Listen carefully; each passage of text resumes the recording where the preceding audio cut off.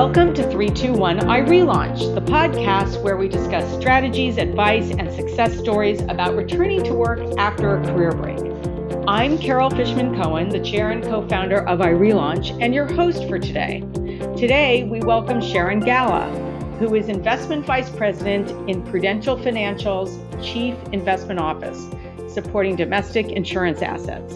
She has been there almost 4 years after spending 10 years managing fixed income portfolios at MetLife, where she relaunched in 2005 after a 6-year career break. We met Sharon very early on in her relaunch, and I am so thrilled to be talking to her today, 13 years after she returned to work. Sharon, welcome to 321 I Relaunch. Thank you so much. I'm really excited to be talking with you today. Well, we are excited to be talking with you. And I want to start by going all the way back to 2005. And just before that, when you were on career break and you were about to relaunch. So I remember you had been in a fixed income management role for 9 years before your 6-year career break. You were at Chase and at PaineWebber. And I want to know if you could take us back to that time and tell us how you decided you were ready to come back and how did you prepare for it? Sure. Happy to kind of go back and revisit the past here. In terms of the break, I ended up being on a career break for 6 years. It turned out to be a little longer than I had originally planned. I had originally thought I'm going to take 3 years off. And then life happens to you, and suddenly it becomes a 6-year break. Reason for my break came as a result from starting my family. In terms of when I wanted to go back to work, at the end of that break, I was really in a good place. I have two children.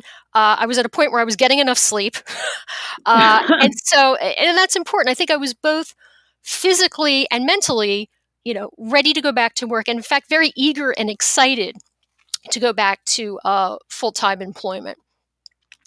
So once I had decided that it was time to, get an action plan together and start the job search, the first thing I did to prepare myself was to get up to speed on what was going on in the financial markets. That's my background, is investment management. So one of the things I did was get in touch with some of my former colleagues, and I asked them to forward me some of the research they receive on the markets. I wanted to see what was happening, what people were talking about. One of the benefits about being in investments is that there's a lot of public information out there. So you can watch CNBC, you can look at Bloomberg, you can get information there to get, again, to find out what's going on currently. Right. The other thing I did was I told everyone I knew that I was planning to go back to work. And that really was really important in forming contacts and getting leads on jobs, because you never know who your friends know. And if they're not familiar with, I work in investments, and this happened to me, a friend of mine said, my neighbor works for an investment company, give me your resume. Well, that turned into a lead for an interview.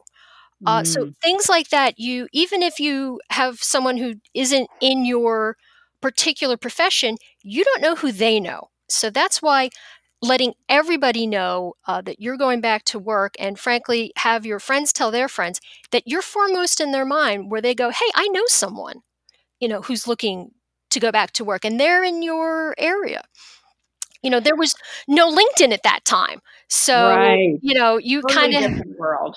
Very different world. It wasn't that long ago when you think about it. It's, if anything, I think it's easier now to do networking and to get information. Well, wait, Sharon, before you go on, did anyone question you? Did they say, how do you think you're going to do that? You've been out for 6 years and have, do you even know what's happening in the financial markets now? Did anyone ever challenge anything? No, in terms of job interviewers, or just people I was talking to? Just people you were talking to. No, nobody questioned that. I think it was understood that I said this to somebody, you know what, markets go up, markets go down. Markets change all over the time. What hasn't changed is your ability to know what information should I be looking at? How do I formulate an opinion? How do I do a strategy? That skill set is still there. You're just applying it to a different mix of data. And Mhm. you know, the funny thing was, I'll jump ahead a little bit to when I was interviewing with the role I ended up getting.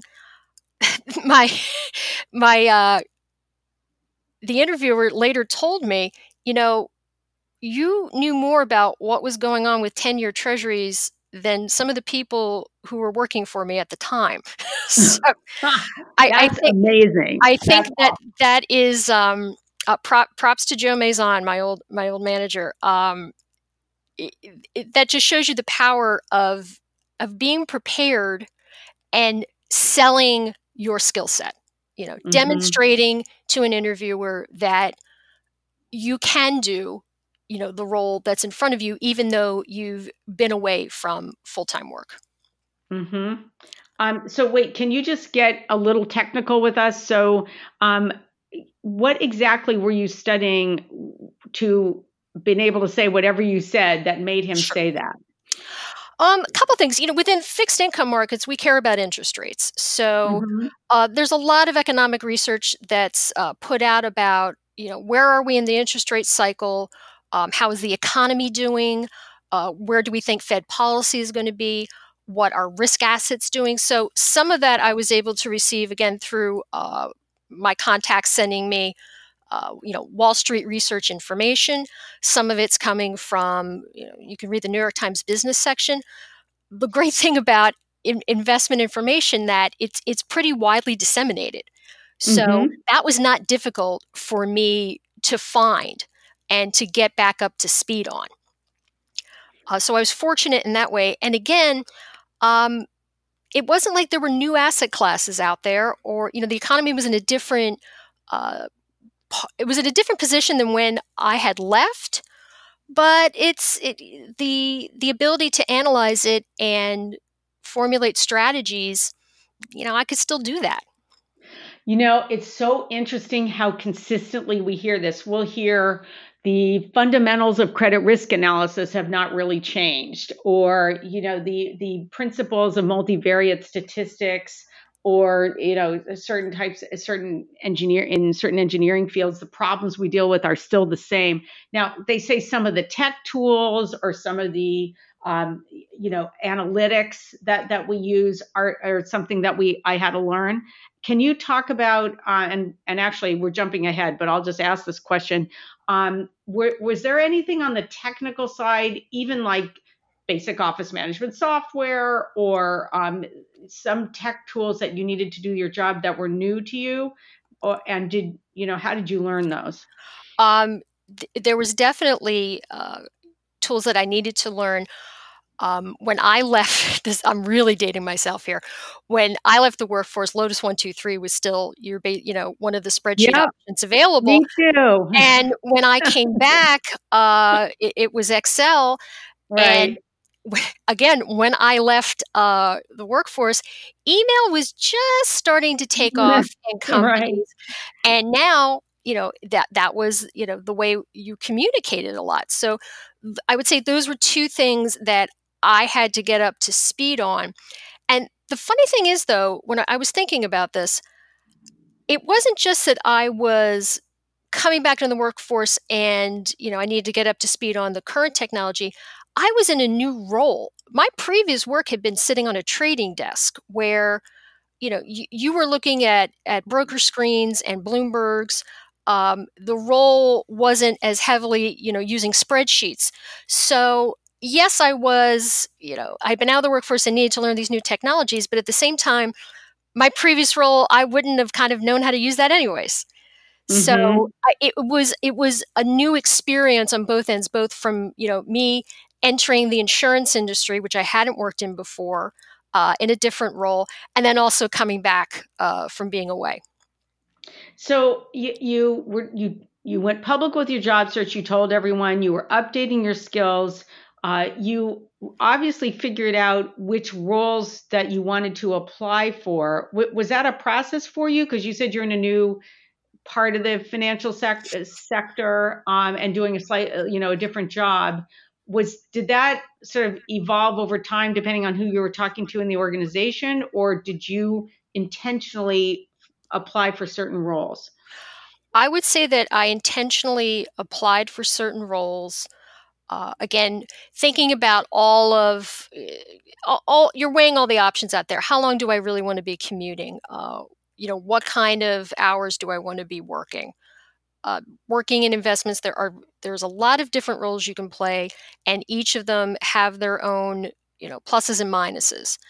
And for myself, I was hoping to stay, not too far from where I live. I was willing to go commute into New York City if it required that, but I was sort of hoping to not do that. I would have been open to a role on a trading desk. I kind of knew the direction I wanted to be in from where my past experience was. So yes, I had a good sense of what was appealing to me. I could read a job description and know, yes, this is something I would be very interested in doing. And did you benefit from a personal handoff? And were you like from people with whom you had worked before, or did you apply online and simply get interviewed in a more traditional way? I had a little bit of both. I did have some former colleagues who were making introductions for me. What ended up happening and how I ultimately got the role that I did was, it's funny to say, was the old-fashioned way. I had been applying online and a role came up at MetLife. I sent my resume and I got a phone call for an interview. Wow. And so that's why I tell people that when you do put your resume into the system, it does work. Looking back on it, if you looked at my resume at the time and you looked at the description for this job, it was a match. Mm-hmm. So, because, we tell people now it rarely works. And I don't know if it's changed over time and just the volume of applications are higher now than before. But now we feel, even for people without a career break, that personal handoff or having someone put your resume in front of the hiring manager is what makes the difference. But I love hearing these stories where you applied, as you said, the old-fashioned way. What ended up happening, though, I will say, is that one of my former colleagues who was helping me out, when it looked like things were going to move forward with Met, I kind of talked to them and said, "Hey, what do you know about these people at Met?" And the Met people talked to the same person and said, "Hey, what do you know about this Sharon Galla?" So we both kind of, checked each other out. And so that's where it was very helpful to have, people who were still in the industry who can vouch for you, who've worked with you and can, try to alleviate. Because when you're hiring someone at any point, it's you don't know. You've maybe talked to somebody for 45 minutes, maybe longer, and you're always taking a chance. So having that little extra, bit of confirmation, I think, makes it easier for the hiring manager. Right. Now, I just want to remind our listeners that you're listening to 321 I Relaunch, and this is your host, Carol Fishman Cohen. I'm speaking with Sharon Galla, portfolio manager in the Chief Investment Office at Prudential Financial and Relauncher. And Sharon, I have so many questions to ask you, and in a very short amount of time. Let me ask you about your CFA. So you have your CFA, it's a Certified Financial Analyst designation, and that's a very difficult designation or certification to get. And I wanted to know, how did you maintain that? Did you have to do anything special to keep it current? Those who have the CFA out there, I hope you're smiling because, Carol, you nailed it. It is a very difficult exam to get. And I will say I finished level 3 right after the birth of my first child. So I'm very proud of that. For the CFA, the way it works is that you are encouraged but not required to do continuing education, and you are required to pay an annual dues to the CFA Institute, and also to uh, complete an ethics compliance certification. So that is what you need to keep your CFA. All right, I just wanted to underscore this because keeping certifications that you have current while you're on career break is something to think about and prioritize. It can make a difference later on. Some of these certifications expire and they're very difficult to get reinstated. So Yeah, and during that time, actually, while I was off, I was still a member of the New York Society of Security Analysts, and they were a wonderful resource. One thing I neglected to mention was, they offer various courses and seminars, and I do recall going out and sitting through some of those. Also, at the time, having membership in that organization allowed you to access their job postings. So again, there was a time when, to find the job postings you were looking for, you had to look for certain specialized places that would list them, such as Bloomberg or one of the investment societies. Great advice. So let's skip to you're back on the job. In the early years, did you walk in there feeling confident? Did you have moments of doubt or moments of triumph, expected or unexpected? Can you just talk about what it felt like in the first few years to be back? I think you nailed it there, because I had all of those. First of all, I just remember feeling so happy and so proud and so also grateful. Walking in that first day, that I was in a role that matched what I was interested in. I was fortunate enough to have a reasonable commute. I was able to find this very nuanced thing I was looking for. I wanted an interesting job that didn't have really, really, really long hours, and because I still had a young family, in an area I was interested in, at the level that I entered in, at the level that I should have been. That also was something I was happy about. There were days when I definitely felt like I didn't know, I was behind other people, trying to learn the business. Other people have been there longer than me, and I'm a little older than them, but yet I don't know what they know. There were definitely times where I would feel insecure, and then the confidence wasn't so low. Over time, I found that kind of happens when you're in a new job. It's. I think here maybe it was magnified a little bit because of the break, but I think we forget that a lot of times when you're taking on a new role, you need to be prepared for those feelings. There are going to be times where you're going to be feeling a little out of your depth, and you're going to question yourself. And that's when you have to really, challenge that little voice in your head and realize that you have the skill set and the ability. You're going to get it eventually.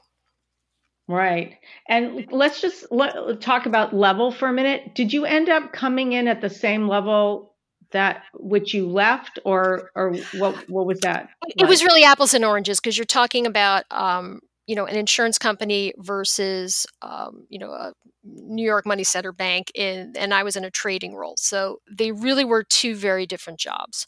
I will say that for where I was and the amount of experience I had, and balancing all that, I came in at the appropriate level, in my opinion. Mm-hmm.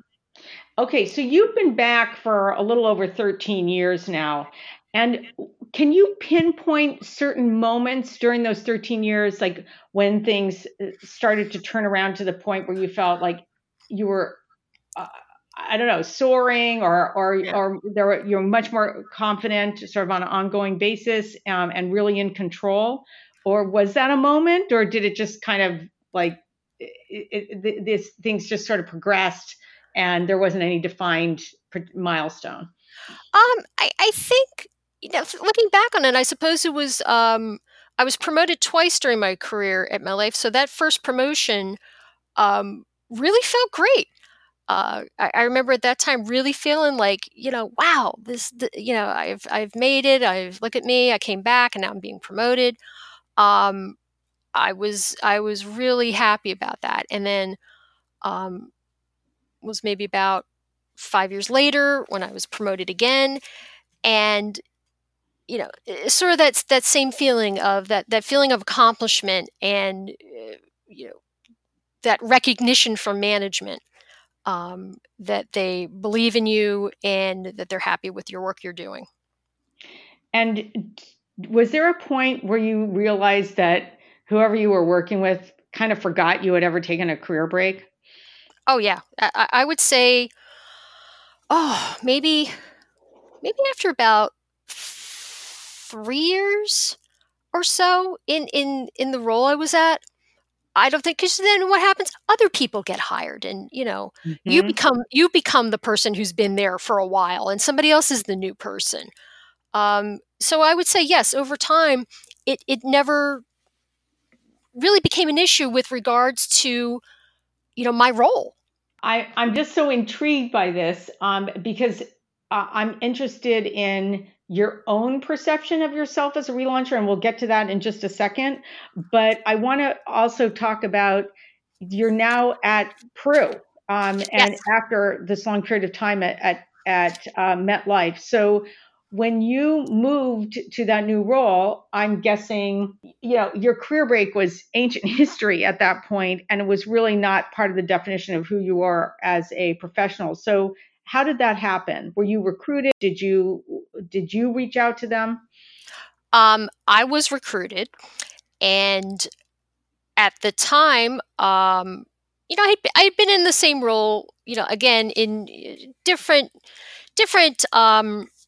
I had different opportunities within the department, but more or less the same role. And I was at a point where I was really thinking about, what do I want to do next, the next part of my career.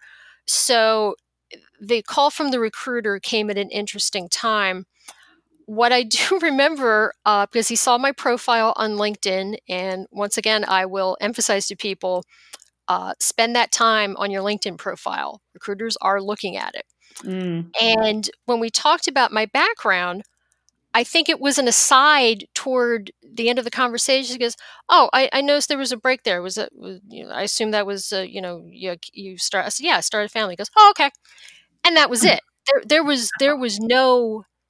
was no discussion. I can tell you vividly, when I was a relauncher, if I talked to a recruiter, I would just completely confuse and befuddle them, and they would have no idea how to market me. Uh, you know, Never mind I had experience at two major Wall Street firms. I'd been promoted. I have a very good background. They just could not understand how to deal with me. So I was very happy to see that had changed. Yeah, they couldn't understand like how to describe or deal with the career break, right? Exactly. And again, it comes back down to, can you communicate and demonstrate to the people who are hiring that you are up to speed and capable of doing the work that they need someone for? Right. And on your LinkedIn profile, I noticed you don't delineate the years that you took your career break. You simply have a gap in there. So Exactly. Yeah. that's what the current person, the Pru interviewer was looking at. It was like there were some years that were unaccounted for, and he just wanted to confirm that what the reason was for that. Exactly. And I like that people ask me that. The funny thing is, I remember when, uh, again, I'll go back to MetLife, when my resume was being reviewed. Uh, my former boss said, I didn't actually catch that you had a break on your resume until maybe like the second or third time I read it. Because again, he was focusing on the experience that I had. He didn't Mm-hmm. see that. And that's really what I wanted people to focus on. I'm not hiding it. It's nothing. I'm always happy to talk about it. But at the same time, I don't feel the need. I just don't feel that it's a requirement for me to explain what that break was. I'm happy to have people ask me, but a resume is there to explain what is your experience. And so in my mind, there's really not a reason to put that on a resume. So Sharon, looking back, is there anything that stood out to you about your relaunch process? When it was all said and done and I looked back at it, and this is advice I give people when they're looking for a job for whatever reason.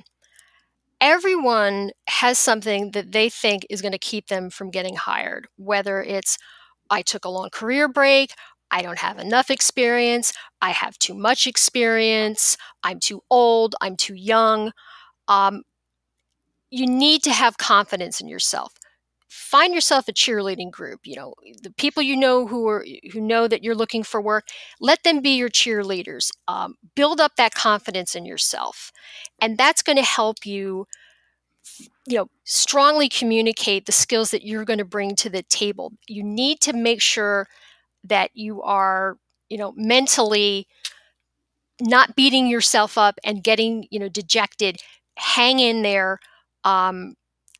It's the mental challenge. I think that's the hardest part for anyone who's looking to go back to work. But don't think it's just because you had a career break. Everybody has something that they think is going to keep them from getting that next role.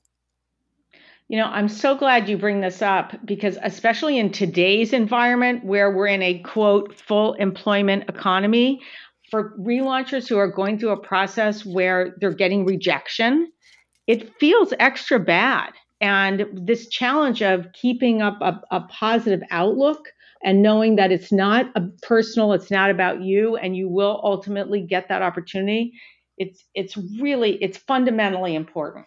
It's easy to say to somebody, who's in the midst of a job search, just keep on plugging away at it. But you really have to be aware that that's really what your biggest challenge is going to be, the story that's going through your mind. Mm-hmm. And you have to challenge that and make it a positive story and not a negative story.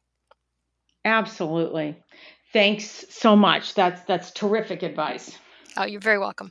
So Sharon, we're running out of time now, and there's one question that I'm so intrigued by. I'm doing a lot of thinking about this myself right now, and that is, how long do relaunchers hold on to their relauncher identity once they're back in the workplace for 3, 5, 10, 13 years?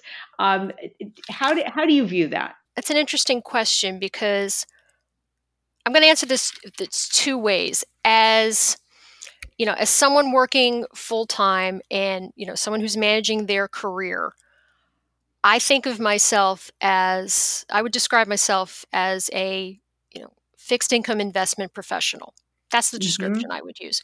Mm-hmm. But I'm a fixed income investment professional who had a break in her career. I don't think of myself as someone who was a relauncher. It was just something, what's the difference between that and, suppose I had been at one of the banks that, didn't make it through the crisis and I was out of work and I had to go back to work. I don't see the difference between that. So while I don't think of myself as a relauncher, at the same time, I'm very passionate about spreading the word to companies and hiring managers that this is an untapped resource. And, it's always hard, I think, to get in front of hiring managers through the whole HR gauntlet. And you're missing out on an opportunity to hire people who are really interested in coming back to work, have a lot to offer.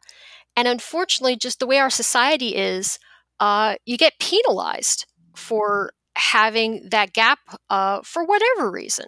Mm-hmm. If you have the skill set and you have the ability to do the job, that gap is really something that should not immediately throw you into the out pile. Right.